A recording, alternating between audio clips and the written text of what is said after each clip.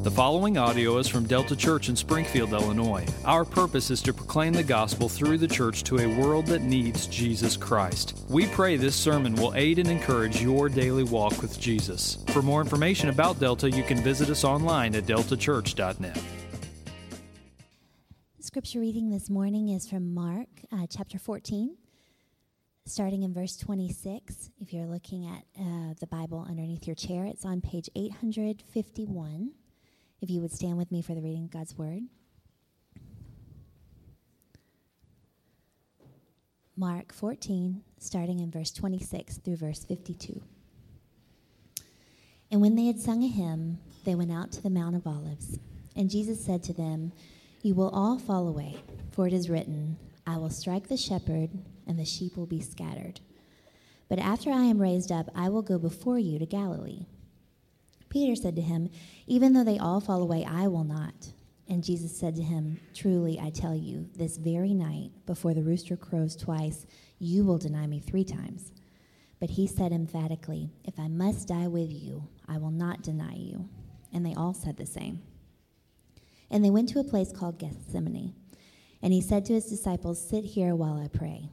And he took with him Peter and James and John, and began to be greatly distressed and troubled. And he said to them, "My soul is very sorrowful, even to death. Remain here and watch." And going a little farther, he fell on the ground and prayed that, if it were possible, the hour might pass from him. And he said, "Abba, Father, all things are possible for you. Remove this cup from me. Yet not what I will, but what you will." And he came and found them sleeping. And he said to Peter, "Simon, are you asleep? Could you not watch 1 hour? Watch and pray that you may not enter into temptation. The spirit indeed is willing, but the flesh is weak." And again he went away and prayed, saying the same words. And again he came and found them sleeping, for their eyes were very heavy, and they did not know what to answer him. And he came the 3rd time and said to them, "Are you still sleeping and taking your rest? It is enough, the hour has come. The Son of Man is betrayed into the hands of sinners. Rise, let us be going. See, my betrayer is at hand." And immediately, while he was still speaking, Judas came, one of the 12, and with him a crowd with swords and clubs from the chief priests and the scribes and the elders. Now the betrayer had given them a sign, saying, "The one I will kiss is the man. Seize him and take and lead him away under guard." And when he came, he went up to him at once and said, "Rabbi," and he kissed him. And they laid hands on him and seized him. But one of those who stood by drew his sword and struck the servant of the high priest and cut off his ear. And Jesus said to them, "Have you come out as against a robber with swords and clubs to capture me? Day after day I was with you in the temple teaching, and you did not seize me. But let the scriptures be fulfilled." And they all left him and fled. And a young man followed him with nothing but a linen cloth about his body. And they seized him, but he left the linen cloth and ran away naked. This is the word of the Lord. Well, we're continuing our journey, rapidly approaching the end of our study in Mark, and here we are in Mark 14, right near the end. If you go back a couple of weeks, this is where we are as we're marching through the steps in these final days, final hours, final minutes leading up to the crucifixion of Christ. If you remember back at the beginning of Mark 14, Mark has shown us that Jesus is worthy of prodigal worship. Then we saw that Jesus is the betrayed king, yet he is the sovereign king. Last week we saw that Jesus has paid it all. His body, his blood are all that we need in order to find salvation, full and forever, forgiveness for sin in him alone. And now, as Mark continues to call us to come and observe the King, as I just said, as he's making his final steps in his journey to the cross, he's going to show us that Jesus is the King who is struck and abandoned. He's going to show us that Jesus is the King who will be struck by the Father. Jesus is the King who will be abandoned by his friends. And so let's pray. Let's ask for the power of the Holy Spirit to turn the preaching of his word into a time of magnifying Christ, and then we'll launch into our study of our text, right? Jesus, we need you. We need you to open these scriptures to us. We need you to help us see you. We need you to make us understand the deep, deep reality of you being struck by the Father, receiving the wrath of God that we deserve, so that we may find life, forgiveness, salvation, and you alone. Holy Spirit, this is going to be a time of words, but we don't want this to be in word only. I am asking that you would clothe me with power, that you would fill my brothers and sisters, Holy Spirit, so that this would be a time of the Spirit demonstrating His power, so that our faith might come to rest in the power of God, Christ Himself. Help us to see. Change us this morning. Spirit, cause our hearts to burn within us as a result of the words of Christ being preached. It's in your name I pray. Amen. This morning, it's almost like it's an invitation. Mark is calling us to come and see Jesus the King who will be struck, Jesus the King who will be abandoned. And in the opening verses of our text, Mark tells us that Jesus and His disciples leave the Passover meal. That's what we looked at last week. And now they're making their way out to the Mount of Olives. If you remember, as Jesus and the 12 were celebrating the Passover meal, for the past 2 Sundays, we've looked at this reality. In the upper room, Jesus dropped a bombshell on the disciples. It was the bombshell of His betrayal. He said, "One of you here are going to betray me." And now when we come out of the Passover meal, Jesus is making His way out of the city. He's crossing the Kidron Valley. He's moving up into the mountainside that is opposite Mount Zion, where the temple of God was. They're making their way into the Mount of Olives. Mark tells us in verse 27 that it's not just going to be an issue of one person betraying Jesus. It's now going to be an issue of all of the disciples are actually going to fall away, is what Jesus says in verse 27. And if you look in verse 27, what you'll notice is that King Jesus grounds this reality of not just the betrayal of Judas, but the departure and the forsaking of the 12, the remaining 12. He couches it in Old Testament scripture. When you go and you look at the Old Testament book of Zechariah, in chapter 13, verse 7, Jesus pulls that verse forward, and in verse 27 of Mark 14 says this here, "Guys, it is written, you will all fall away, and the reason why I'm telling you you will all fall away," quoting Zechariah, "I will strike the shepherd, and the sheep will be scattered." The I there in the "I will strike" is the Lord God Himself. You see, in John chapter 10, Jesus has told us already at this stage in the game that He is the Good Shepherd. And so when Jesus quotes this verse from the book of Zechariah, He is saying that this prophecy found in that Old Testament book, 1, that the shepherd will be struck, and 2, that the sheep, that is the disciples, the followers of the shepherd, will be scattered. Jesus is saying that Old Testament prophecy finds its fulfillment in me, specifically in this moment that we are lingering on the edge of. And my argument for us this morning is that when Jesus says there in verse 27, "It is written, I will strike the shepherd and the sheep will be scattered," really what He's doing, it's almost like He's giving us a table of contents for this morning. So that as we go forward into Jesus in the Garden of Gethsemane praying, it's Jesus wrestling with the reality that the Father is going to strike Him.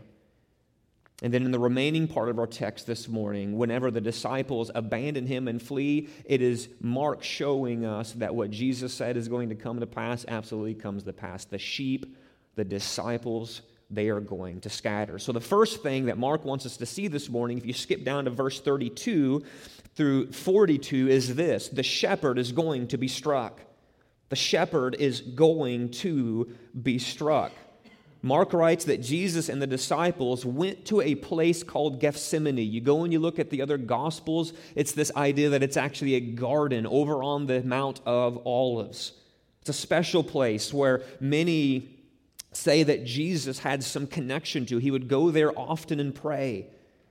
And so now in the waning hours of his life, at this stage in the game, we are creeping up on the latter hours of Thursday. So think like 10, 10:30, 11, 11:30 at Thursday night. And it's going to roll over into the wee hours of Friday morning. 3 o'clock Friday morning, Jesus is going to be dead. So we're right here on the very edge, the verge of Jesus, the Christ, being crucified. And what does Jesus want to do? He wants to go and pray to the Father. Mark tells us that he says to his disciples in the garden, "Sit here while I pray."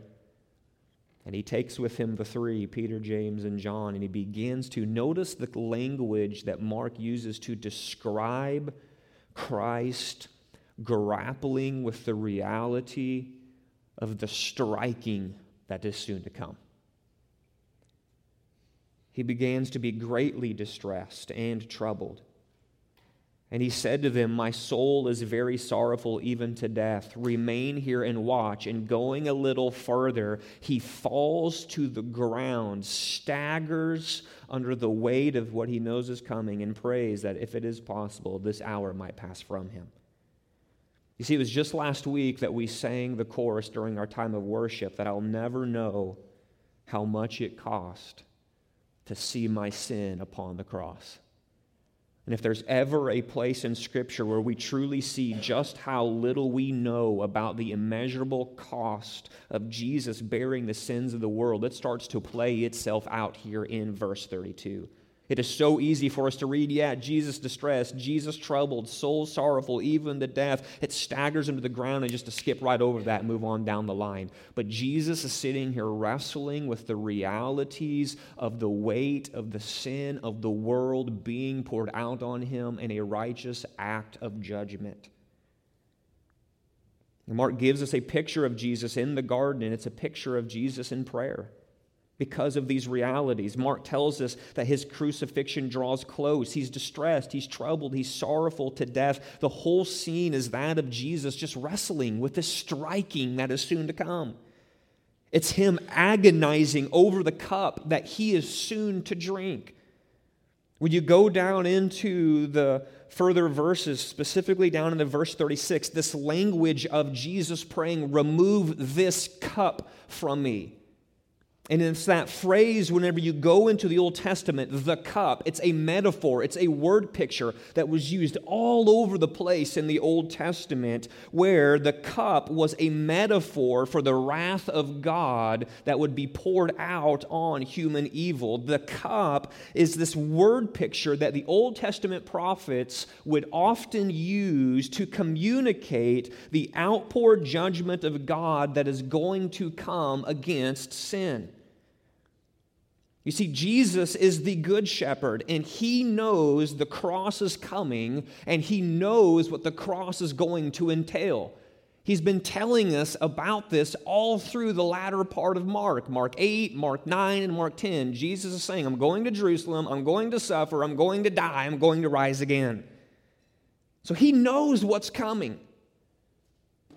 As Isaiah's suffering servant, he knows his suffering and death is divinely ordained for Isaiah 53:10. It is the will of the Lord to crush him. But in the Garden of Gethsemane, as Jesus looks into the cup he must soon drink, he is astonished and overcome with horror, I believe. Because the cup he must drink is a cup that is full of sin. In that moment, Jesus saw the brutality of humanity, I believe, in the garden. He sees all the idolatry of earthly civilizations. He sees the blasphemy committed day in and day out. He sees the profanity on the lips of his creation. He sees a cup that's brimming with jealousy, brimming with hatred, and brimming with envy. And he's recognizing, I, the sinless one, am going to take that and drink it in its full. And it's because the cup was a cup full of sin, King Jesus, I believe, also sees that this cup was a cup full of God's wrath against sin. Listen, God's wrath is real. God's wrath is real. But so often we overlook this attribute of God because we are prone to craft a lowercase g God in our own image. We say things all the time like this: my God's a loving God. My God is not a God of wrath. We shirk at the reality of a God whose attribute is love, but who is simultaneously a God who has attributes and characteristics of anger and wrath. You see, the Bible repeatedly warns us to not overlook the very real truth of God's wrath. You see, the wrath of God, the reason why I think we so often shirk at this truth of who our living God is because we see very sin-filled portrayals of wrath every day around us. We see people who just fly off the handle when they don't get their way. We see people who react spontaneously to petty things and get veiny-necked and red-faced and explode for no reason seemingly whatsoever. And what we do is say, I see awful, sin-filled reactions of anger and wrath all around us, and if you're telling me that's the way my God is, I don't want anything to do with that. My God's the God of love. But when you read the Old Testament Scriptures, when you read the New Testament Scriptures, because so often people are like, yeah, the Old Testament God's angry, the New Testament God's good, as somehow there's two different gods. God's one in essence, three in person. Your Old Testament God is the New Testament God. He's one. You see it shot through the New Testament, through the Old Testament, this idea that God is a God, yes, who's holy, yes, who's loving, but yes, who exhibits wrath. And the wrath of God, we must strike from our mind the sin-filled, man-centered reactions of anger and wrath that we wrongly import and ascribe to the living God. See, God isn't some spontaneous, reactionary, petty being who just gets outbursts over things that don't matter. Like he's just some sort of cosmic child who flies off the handle in a red-faced rage whenever things don't go his way.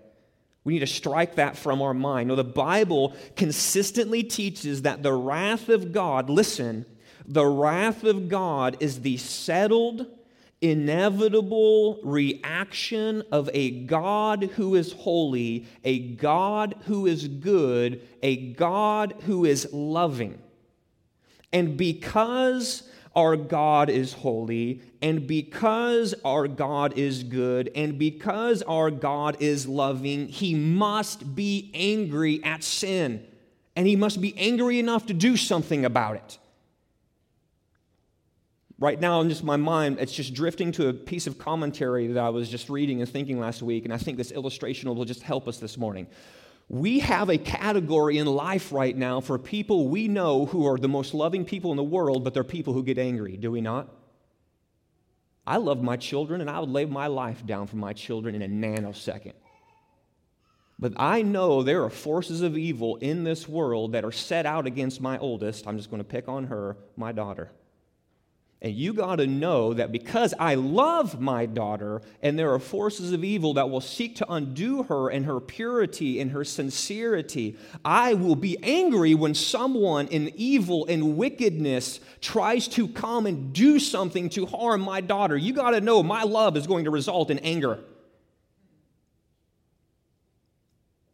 And God, if I am a good father, you got to know the good Father is going to, in love, be angry at the things that are seeking to undo that which He's created and that which He loves. God is love. He is loving. We read it from 1 John chapter 4.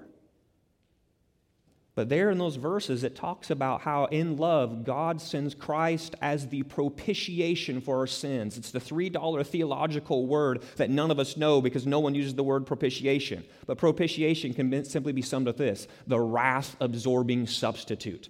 So do you hear what it is? God, who is love, in love, sends his Son to be the wrath-absorbing substitute. The Apostle John has no qualms with stitching together the love of God and the wrath of God in the beauty of Jesus Christ. 1 John chapter 4. That's sort of the mini sermon in the sermon, I guess, right there. You guys can go and check that one out, okay? So the Bible consistently teaches that the wrath of God is the settled, inevitable reaction of a God who is holy, a God who is good, a God who is loving. And it's because our loving God is holy, it's because he's good, because he is loving, he must be angry at sin. How awful would it be for our God to go, sin? The thing that is condemning people to hell forever? Damning them to an eternity of separation from me? Okay, Sarah, I guess some things just got to be in life. That would be the most unloving thing. In love, he's going to do something about it. And now all of this, when you just sort of take all these streams of these realities of God holy, God good, God loving, and you see them flowing into our text this morning, all of this is wrapped up in the imagery of that little phrase, the cup. The cup. And what Jesus is doing in the Garden of Gethsemane, what he's recognizing and realizing as the cup looms right in front of him is, I've got to drink this cup. This cup of sin, this cup of wrath. And it's this dual reality of the cup which I believe shakes Jesus to his core, staggers him to the ground. That's what it says over there, right? My soul is sorrowful, even to death. That, I think, has probably got a sermon in and of itself. Have you ever been so sorrowful that you literally felt like you're going to... I don't think this is hyperbole on Jesus' part.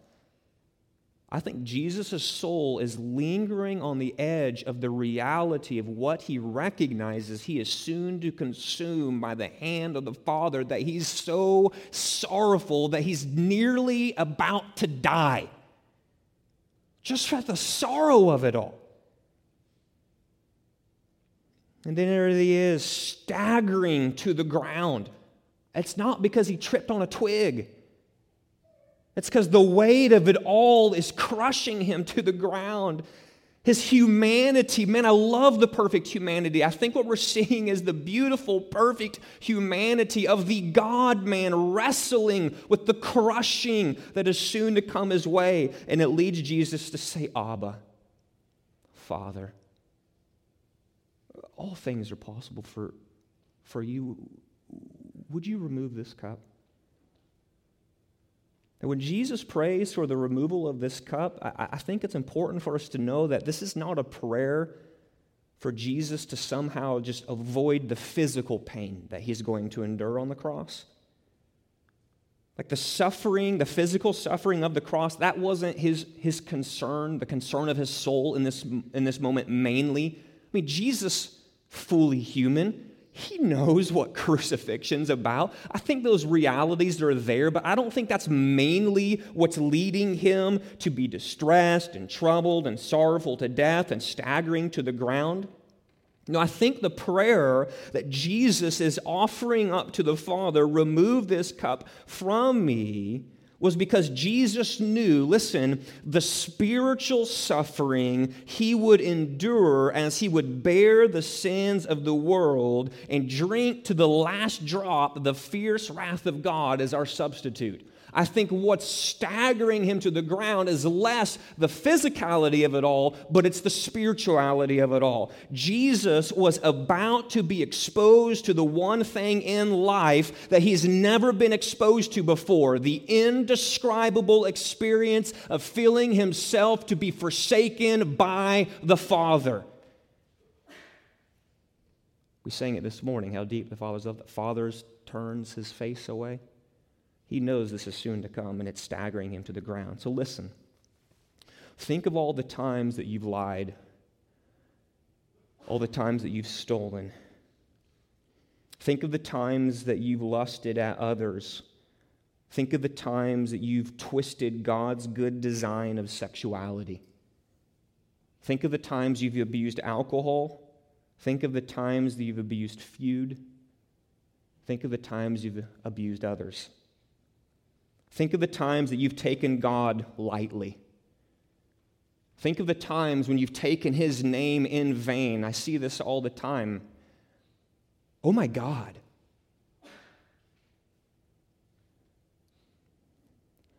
Saints, those words should not linger on our lips like that. We hammer out OMG on Facebook all the time and Twitter. We just toss up an oh my God all the time. And I'm promising you, in that moment, I highly doubt that you're worshiping God in full, honest sincerity. Think of the time that we've taken God's word lightly, where He says, glory will be brought to my name when you do this. Glory will be brought to my name when you don't do this. And we look at the do and the don't, we go, I want to do what I want to do. I know what God's good way is for me, and I'm going to go my own path.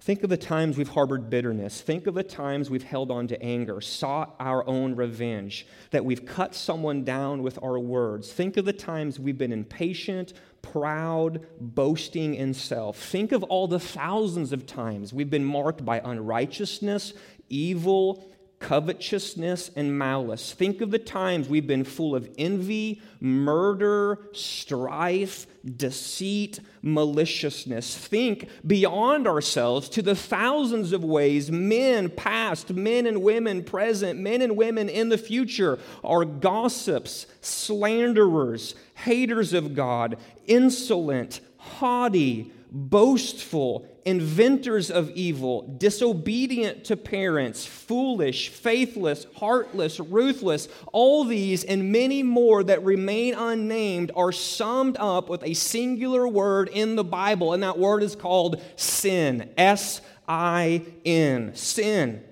And the Bible clearly says that to be marked by sin is to fall short of the glory of God. Meaning that you and me, we who do these things and think these things and speak these things fall short of the glory of God. And because we fall short of the glory of God, the Bible clearly says we are separated from God. And the just penalty from God for our sin is for us to be on the receiving end of His judgment. The just penalty for our sin is to be cut off from the Father's love. In the words of the prophet Isaiah, this, I believe, is what it means to be stricken and smitten by God. But it's in a place called Gethsemane, where we find Jesus wrestling with the reality of what it means to be stricken and smitten by God. Because He is the one who will drink the cup of God's wrath against sin. The sorrow of soul that has Him on the edge of death is the recognition that He is soon to be abandoned by and separated from His Father as He answers for every sin, as He answers for every crime, as He answers for every act of malice, as He answers for every injury, as He answers for every evil in the world. And as the gravity of the cross presses in on Jesus in the garden, Luke tells us that we find Him sweating great drops of blood because He is soon to bear our griefs. He is soon to carry our sorrows. He who knew no sin is soon to be wounded for our transgressions. He's soon to be crushed for our iniquities, so that the chastisement that would become to Him would bring us peace, and the stripes that would be laid upon Him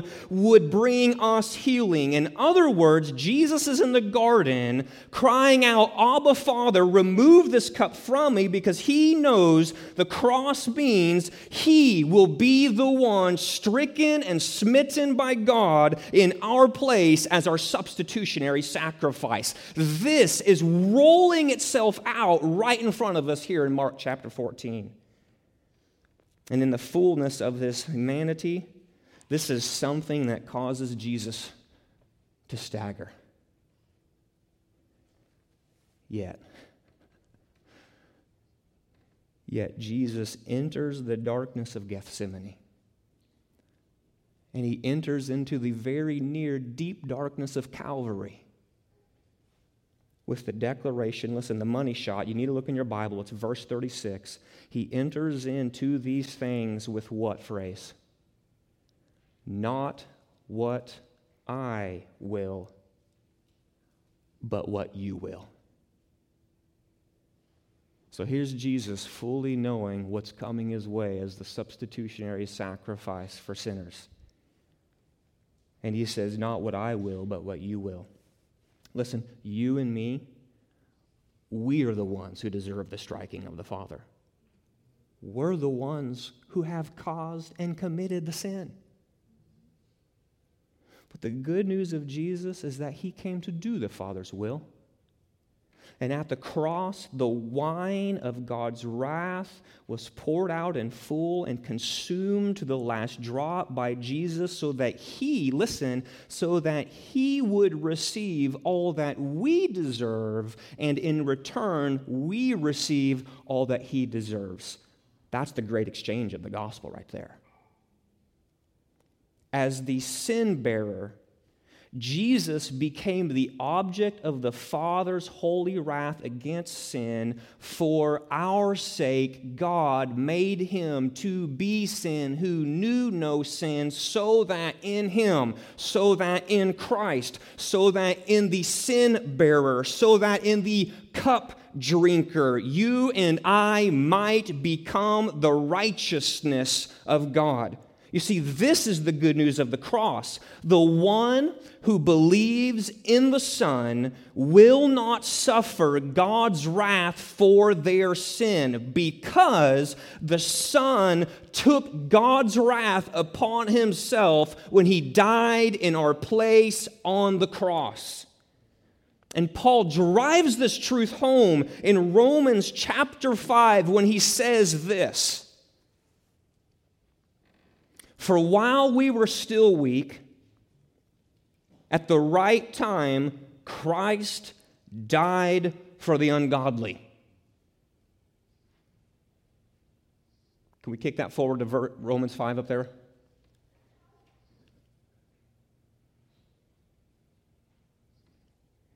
For while we were still weak, at the right time, Christ died for the ungodly. Do you guys see that there? For one will scarcely die for a righteous person, though perhaps for a good person one would dare even to die. Listen to this. But God shows his love, there it is, for us, in that while we were still sinners, very important word there. It doesn't say God shows his love for us because you were awesome, had your act together. I did a couple minor things that might have deserved a slap on the hand, but nothing real big, right? No. But God shows his love for us in that while we were still sinners, Christ died for us. Notice this here. Since therefore we have now been justified by his blood, much more shall we be saved, notice, by him from the wrath of God. For if while we were enemies, can you hear the tone in Paul's voice? Like, while we were enemies, we were reconciled to God by the death of his Son, how much more, now that we are reconciled, shall we be saved by life? How deep the Father's love for us. How vast, beyond measure, that he should give his only Son to make this wretch his treasure? How great the pain of searing loss. The Father turns his face away as wounds which mar the chosen one bring many sons, many daughters to glory. Saints, this is the good news of the cross. I don't know how else to say it to you this morning. This is the good news of the cross this morning. It was the will of the Father to crush his beloved Son so that you will not have to stand before him on that day of judgment and be crushed for your own sins. You can go and flee the wrath to come by going to your shelter, Christ Jesus, and in faith looking to him, saying, I am trusting in you and you alone, the cup drinker, the sin bearer, so that on that day, the crushing that has to come for sin, this isn't an issue of is the Father going to crush or not going to crush. He will crush on that final day. But for those of us looking to Christ in faith, we stand before the Father saying, I know that you as the good judge must crush for his sins. But you got to know I'm trusting in Jesus over here. And on that day, those trusting in the crushing of the Christ will find eternal life. And those who stand there on that day saying, I am not trusting in Christ and his crushing, the Father will say, the crushing must come and it will land on you.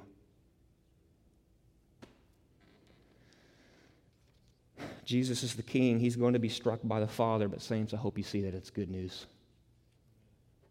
And notice that because the Good Shepherd's going to be struck by the Father, this just means he's going to be betrayed into the hands of sinners. Let me just highlight a couple of things here, verses 43 through 50. Just notice this, that the thing that we've been talking about a while ago, Jesus is the betrayed king, it works itself out, does it not? He's sovereign. He knows it's coming. Right now, Judas and the betrayal, it works itself out.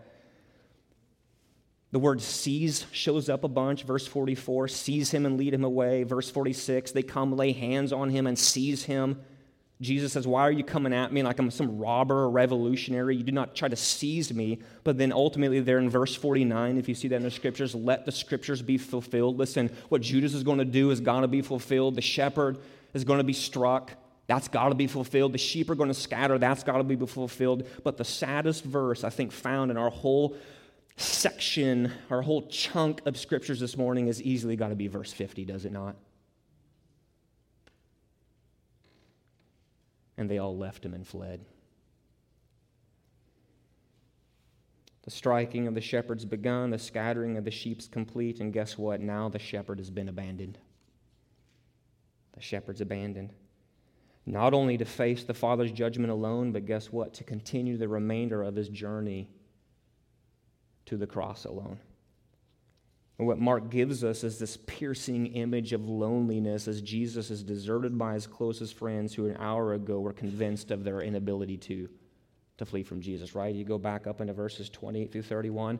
You guys are all going to go. It's written in the Scriptures. Good old Peter, man. I love Peter. Don't you just love the way that brother just opens mouth, inserts foot basically every time he speaks? Because it's like, man, like I see myself, man.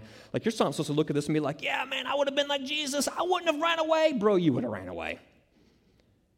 You would have been there on the front end. I don't care what the Scriptures say.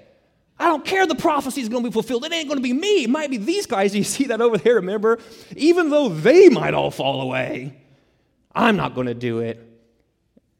And all the other disciples were like, man, we need to jump in on this, man. We don't want to look the fool. And that right in verse 31, and they all said the same, we will not deny you, verse 50, and they all left him and fled. And then you got those curious couple of verses there. Even the anonymous guy tucks tail and runs. Right? Verse 51 and 52, a young man followed Jesus with nothing but a linen cloth about his body. They seized him, they left the linen cloth, and he ran away naked. You read this and you're like, what on earth is that about? Believe me, no commentator knows no commentator knows it either. Like, who is this about? The best that we can conjecture is that young man is probably Mark himself. That's the best guess that most people come up with. And so, like, as you just see Mark even wrestling with these realities, like, man, even I took off, but we don't know that for sure. It's unclear, but the one thing when we come to in the verse 52 that is clear is that Jesus has been deserted by everyone, hasn't he? The striking of the shepherd's begun. Jesus has been left entirely alone to face the wrath of wicked men and drink the cup of the wrath of God. Again, it's all going to be so that he would receive what we deserve, so that we might receive all that he deserves. So let me just ask you this question here, and we'll wrap it up. So the question I have for you this morning is this: have you believed in the Son of God for eternal life? Have you believed in the Son of God for eternal life? Now, why am I asking you this question? It's because in John chapter 3, verse 36, the Apostle John tells us this. Listen. Whoever believes in the Son of God has eternal life. Whoever is looking to the Son of God, that's Jesus, faith alone. Christ alone. I am believing in the Son to be the Savior. I am believing in the Son to be my wrath-absorbing substitute. I am believing in the Son as my only hope of salvation. I am believing, I'm trusting, I'm looking to the Son for the forgiveness of my sin. The promise of John chapter 3, verse 36 is this: whoever you are here this morning, if you are looking to the Son of God alone as your only hope of salvation, you have eternal life. But listen to the opposite promise. Whoever does not obey the Son shall not see life, but the wrath of God remains on them. Do you see the dual promises there? Either you are here this morning saying, I am trusting in the Son of God as my only hope of salvation, and you have the Holy Spirit speaking through the Apostle John, giving us the promises of God. You have eternal life if you're in this place this morning. But the exact opposite is true of you this morning. If you're here going, I am not trusting in the Son of God, the wrath of God remains on you. The one who believes in the Son will not suffer God's wrath for his sin, but those who do not believe in the Son, who do not receive him as Savior, the promise is that you will be judged on the day of wrath that's to come. So again, after hearing the good news of the shepherd who took God's wrath upon himself on the cross, the question is, have you believed in him and him alone for eternal life? Can I just encourage you, beg you to flee the wrath to come? This isn't an issue of maybe wrath and judgment's going to come. I'm telling you, wrath and judgment is going to come because the other attribute of God is that he is just. He will not turn a blind eye to sin, and one day you will stand before him and either receive the crushing for your sin, or you will look to the Savior and just go, I don't know why I'm even here. I mean, I'm just looking to him. I believe he was crushed in my place. I'm trusting in him alone. And the Father's going to go, that's the heart of faith right there, looking to my Son, trusting in him and him alone. So without getting all veiny-necked and red-faced, can I just encourage you, which is the most awfulest, probably low-key word I could actually offer you right now, to consider fleeing the wrath to come by looking to Christ, your wrath-absorbing substitute. Let's pray. Father, help us. We need you bad. We need you bad. Awaken our souls, Father. Awaken us. Help us to see those of us who are in Christ. Father, I pray that the wrath-absorbing substitute, Jesus Christ himself, would awaken our hearts to respond with worship here in the next few minutes. Father, for those here this morning who are far from you, who will be crushed by you if they do not come repenting and believing, turning from sin, turning to you, they will be crushed on that final day. God, I pray, Holy Spirit, would you soften their heart, start pounding their heart, breaking down that stone veneer of the heart, make it soft, make it receptive, draw them to you. Father, do these things for your name's sake and glory. Amen.